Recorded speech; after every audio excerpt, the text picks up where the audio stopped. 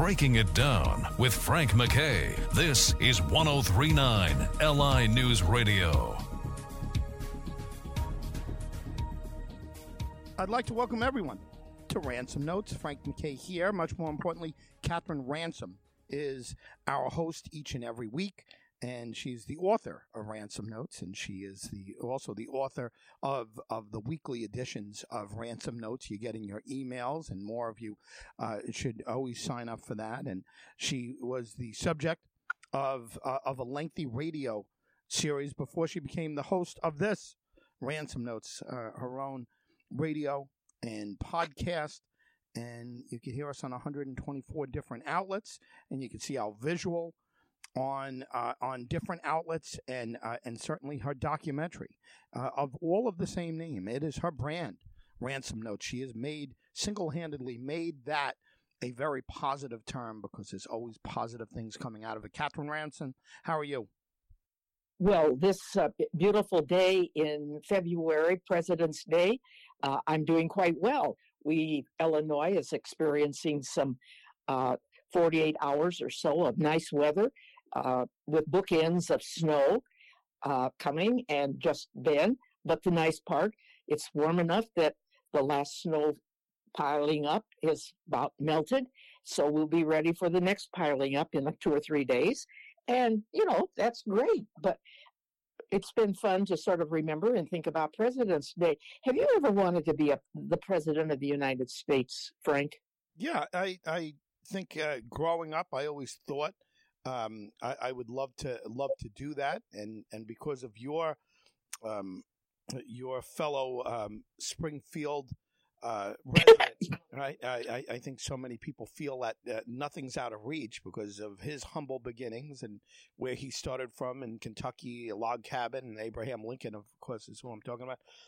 I think a lot of people feel that it's not completely out of the reach for anybody, at least starting out. And then as you get older, you start realizing, maybe I need a little more money, or maybe I don't want to do the things that modern presidents have to do to get there or whatever.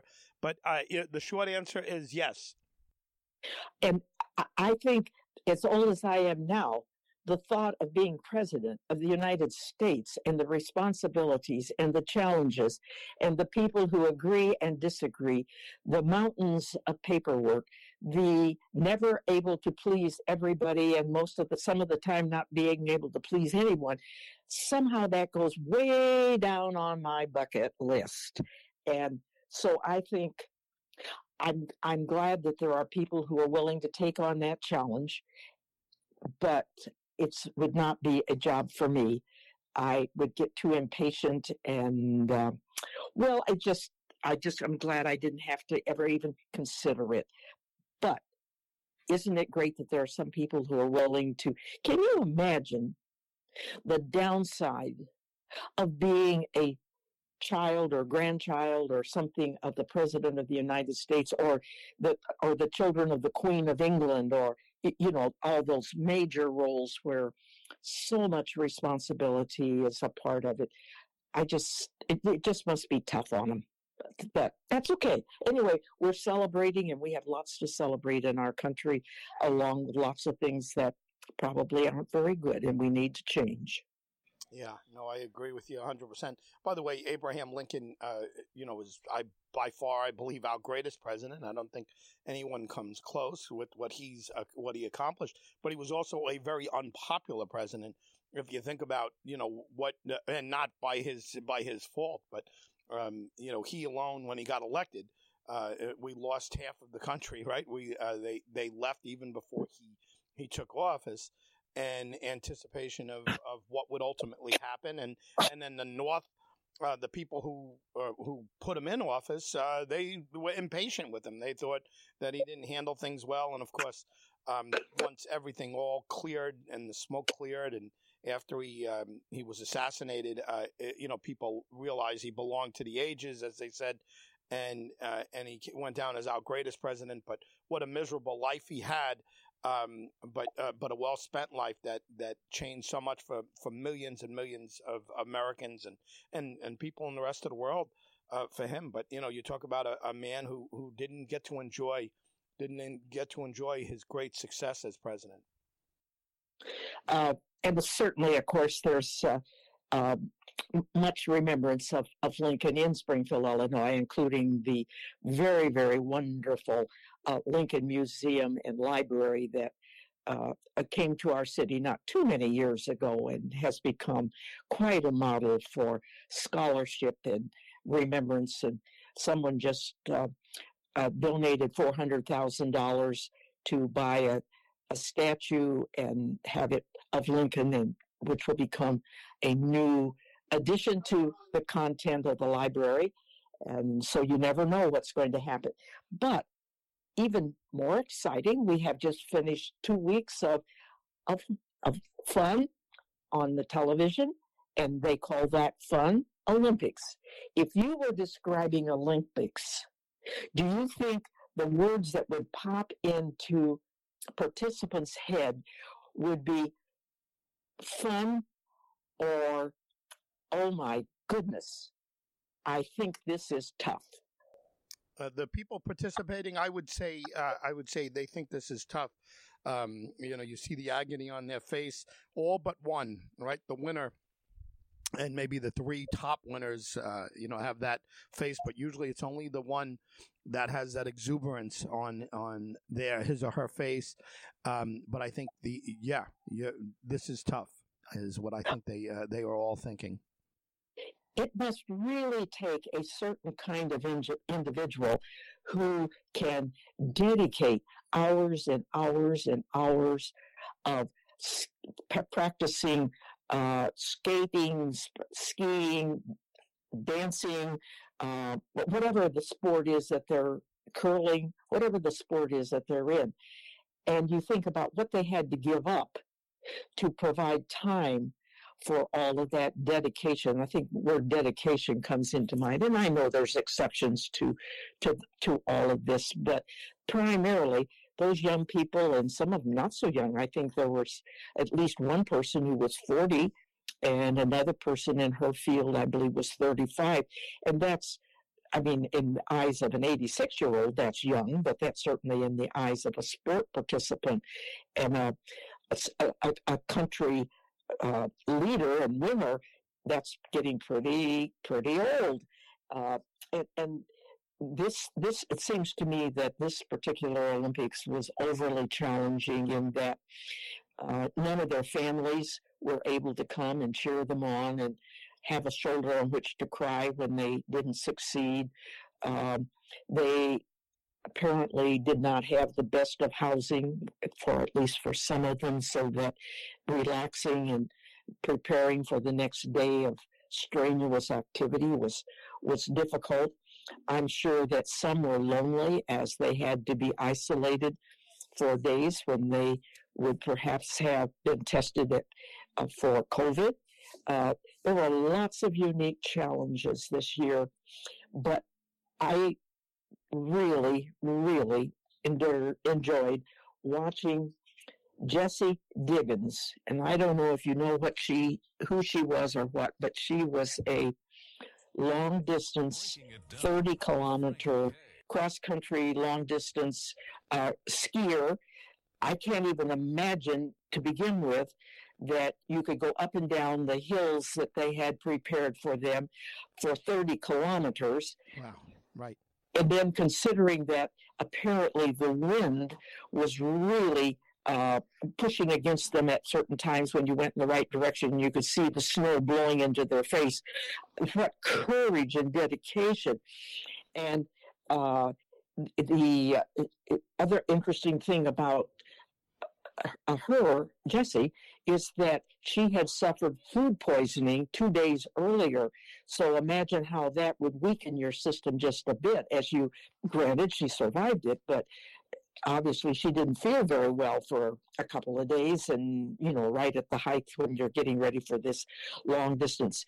But I think the thing that really, really caught my attention as she is struggling, leading ahead by a modest amount of space, coming up the last hill, and she is almost totally exhausted. Her skis come across the finish line, She smiles quickly and falls to the ground, absolutely exhausted. Total dedication to the sport, gave it her very, very all. And then the second part that was so interesting, she had barely hit the ground, and two of her colleagues, and I don't know if they were fellow skiers or part of her team, but they were there with warm blankets because it was cold and she'd gone through the wind. They were there with water. They were there with a flag, the U.S. flag, to put around her shoulders. One person reached down and helped her stand up. She smiled again, and she was so exhausted that she fell back to the ground. And then, not a few moments later, she had recovered enough to be her jubilant, excited self as she is receiving the silver medal. What a person, and what dedication. But I also just really appreciated the fact that she had a support team that was there to give her encouragement.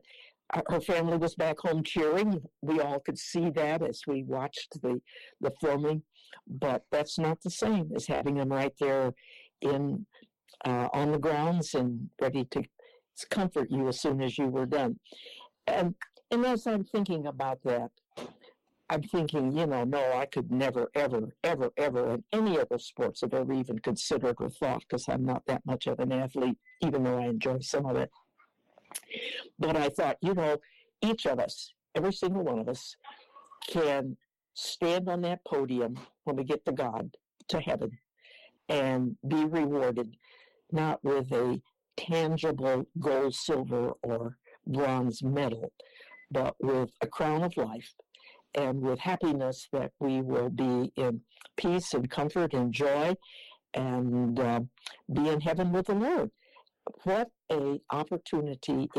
But to do that, I would remind our listeners that we have to work just as hard, but in different ways, than Jesse and all of the other athletes from all of the countries did to be one of those winners and even one of those participants in those incredible days of the Winter Olympics in China. It was great, but we need to be prepared also. So that's my thoughts on the Olympics, Frank. Amazing. Yeah, amazing story.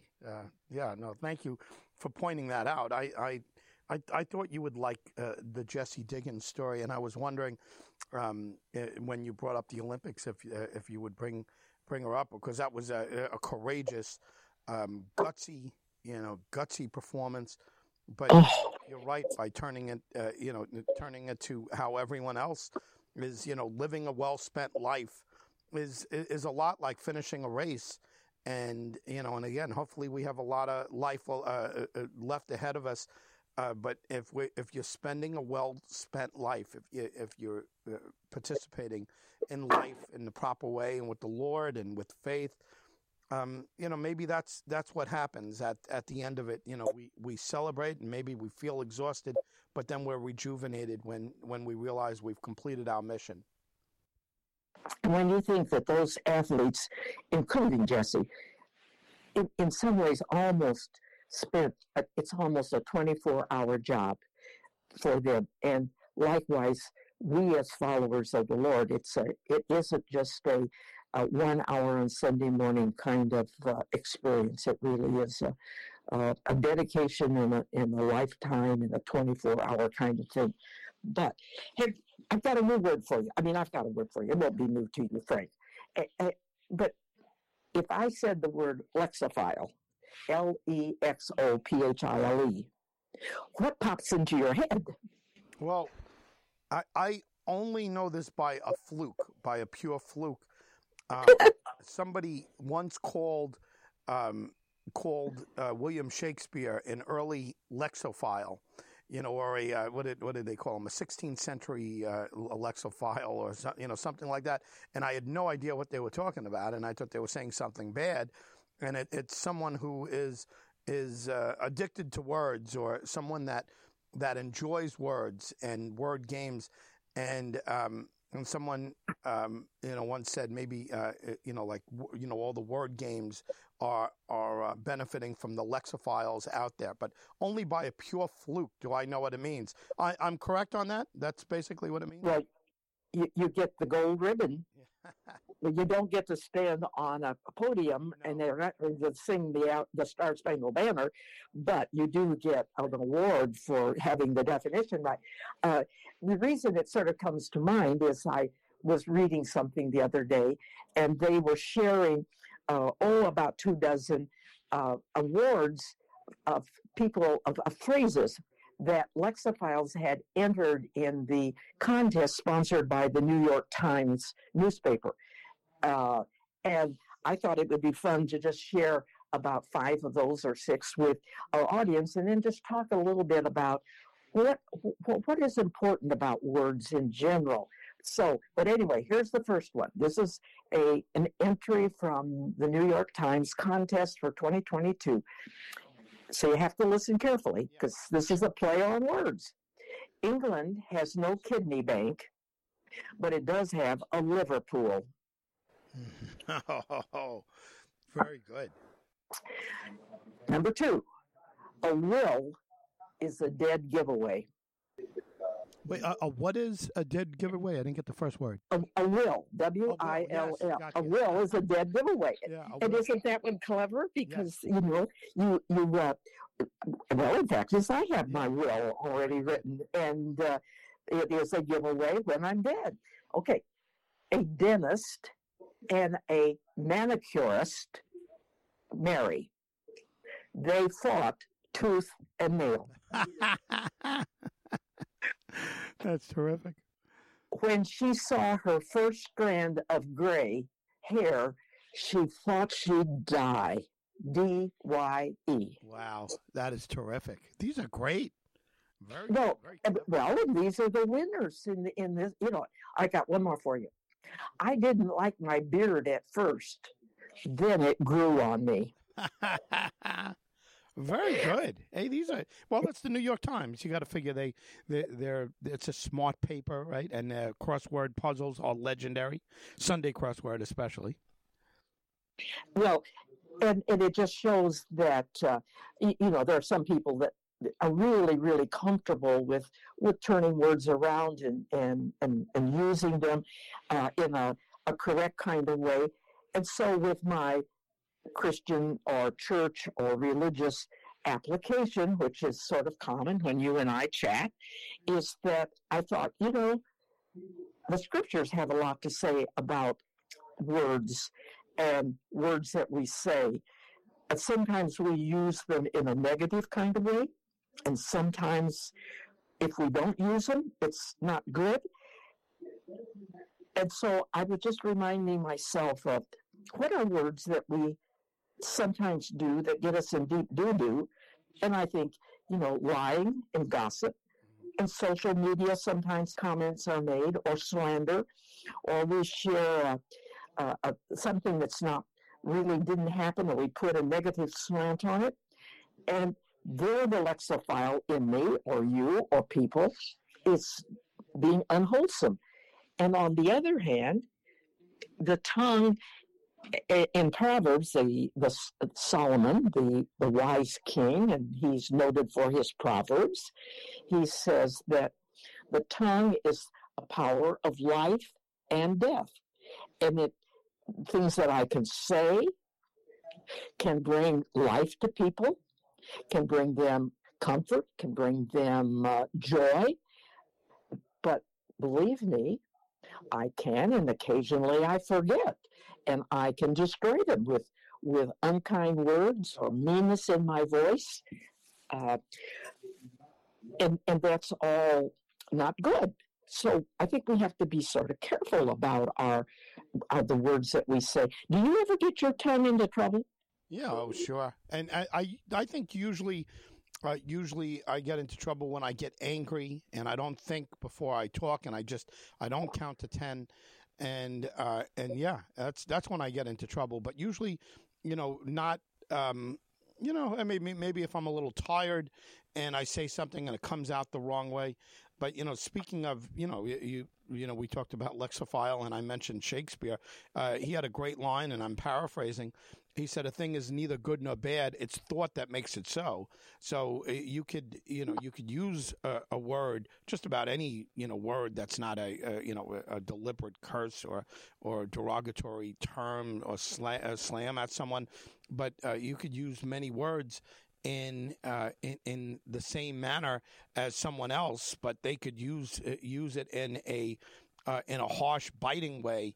And, on paper, it may look exactly the same, but the way it's used, the way it, same thing with a knife, working on someone's heart, doing a heart operation like you and I both had.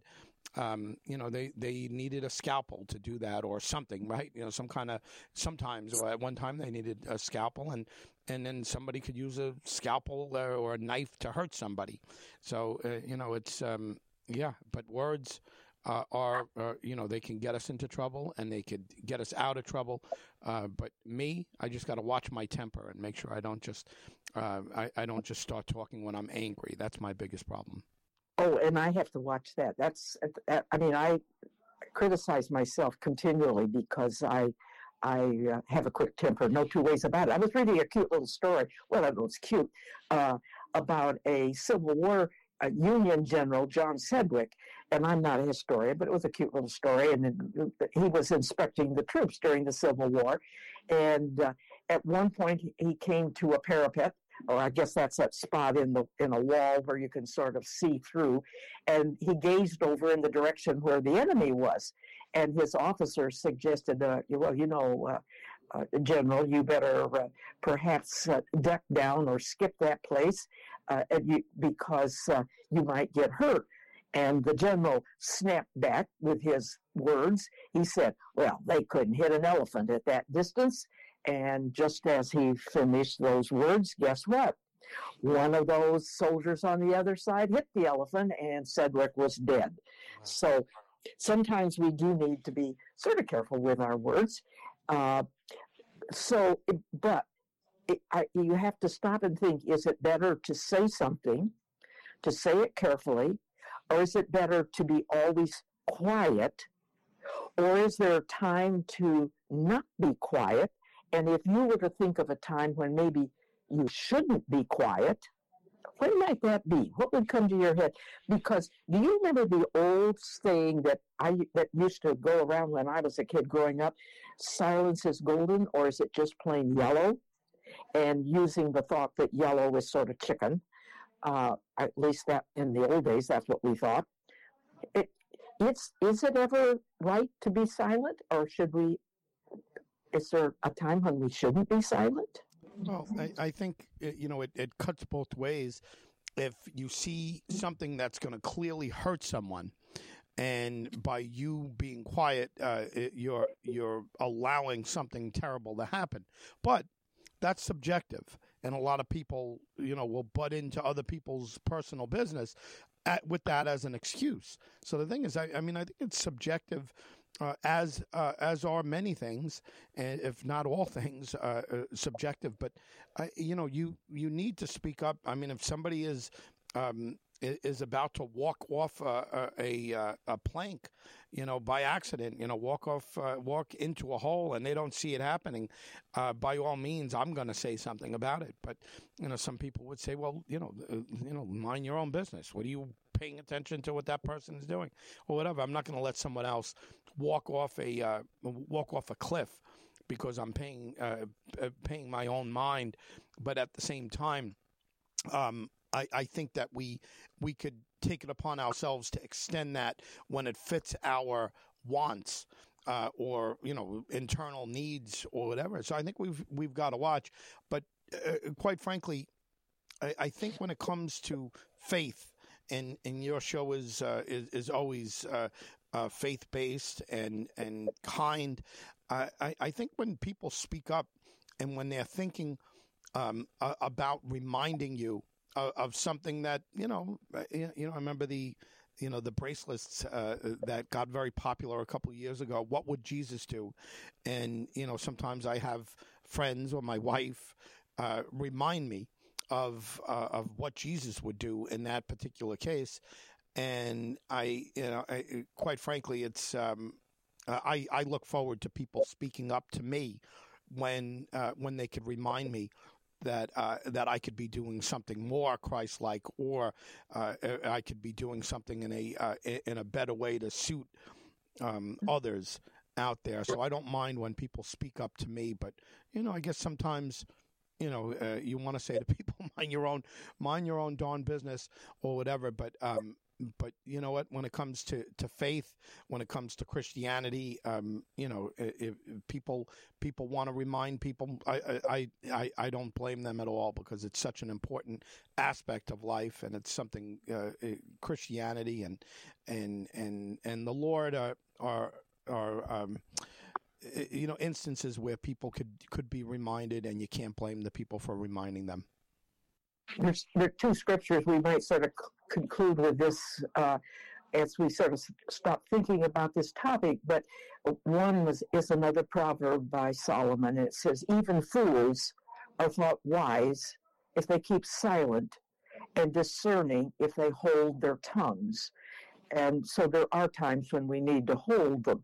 But by the balance, Paul makes a wonderful comment to the Christians in Corinth in the 7th chapter of 2 Corinthians. And he apparently, if as you read, had sort of, in today's language, I would say chewed them out, but he would have been more kind than that. But Paul says, even if I caused you sorrow by my letter, and that's one way that they communicated then. They sent letters. He sent letters to the churches when he couldn't be right there, and he couldn't zip on American Airlines to pop into Corinth, and he's in Ephesus or somewhere. He said, even if I caused you sorrow by my letter, I don't regret it. Though I did regret it, I see that my letter hurt you, but only for a little while. Yet now I am happy, not because you were made sorry, but because your sorrow led you to repentance. And isn't that what you sort of do with kids? I never had children, but isn't it necessary sometimes to say tough things to children? And if you don't, they're never going to grow and you do sort of hurt them at times, at least as I observe life. And yet, as you see them grow, you're so glad that you had that tough time, and then you have to give them a hug, and you have to say, "Hun, I really was for your own good," or whatever that might be. But sometimes silence is bad, and sometimes silence is good. And finding that balance is, I guess, our challenge for today to our audience is, when should I keep my mouth shut? And when do I need to make sure that I let people know that I care, or that I love the Lord, or that I believe that God created the world, or whatever the topic might be. And that leads me to my last sort of little comment. This phrase I saw on email yesterday, or a few days ago: focus on yourself and not on others. Now, I wasn't sure I agreed with that. Should I be focusing on me, or should I care more about focusing on others? Or is there really a third option? And I guess each person will have to think for themselves.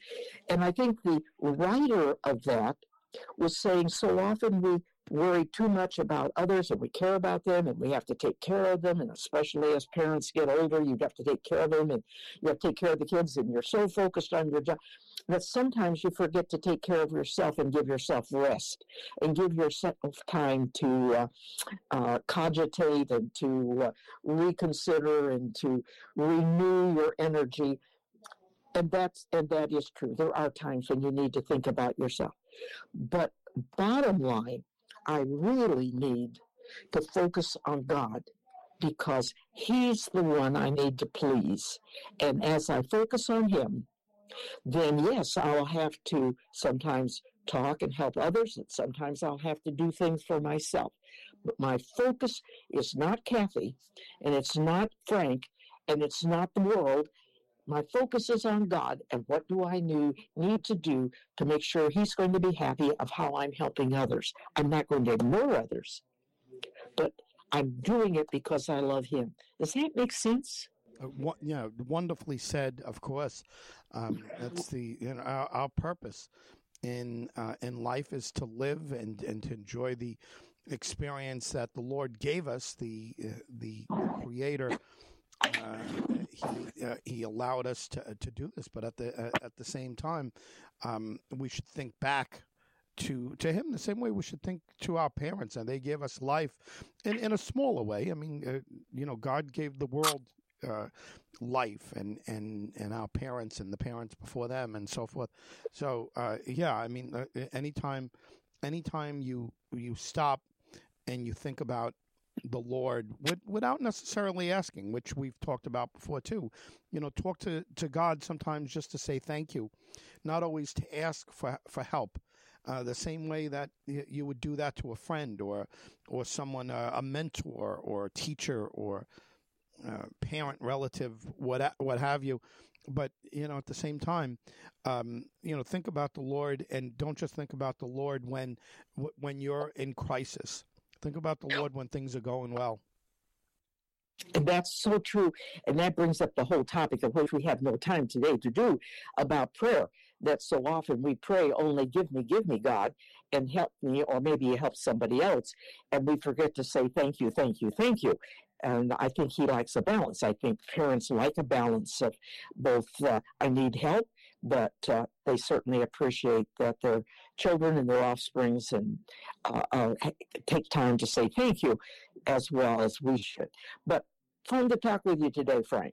Same here, and wonderful stories. I always say no one takes an acorn, buries it, and turns it into an oak tree in about a half hour better than Catherine Ransom does. Catherine, thank you very much.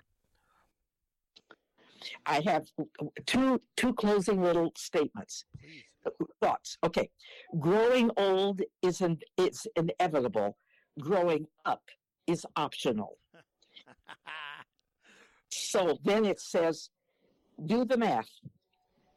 Count your blessings. And so that's my thought for us as we begin to celebrate the opening of March here before we know it. So count your blessings. Yeah, God bless to everyone listening to us each and every week. And Catherine, God bless you, and just wonderful words as always to everyone. Thank you very much for listening. We know you have a lot of options, and you have 124 different options to hear us on. Please continue to listen. Frank MacKay signing off. We'll see you all next time on Ransom Notes.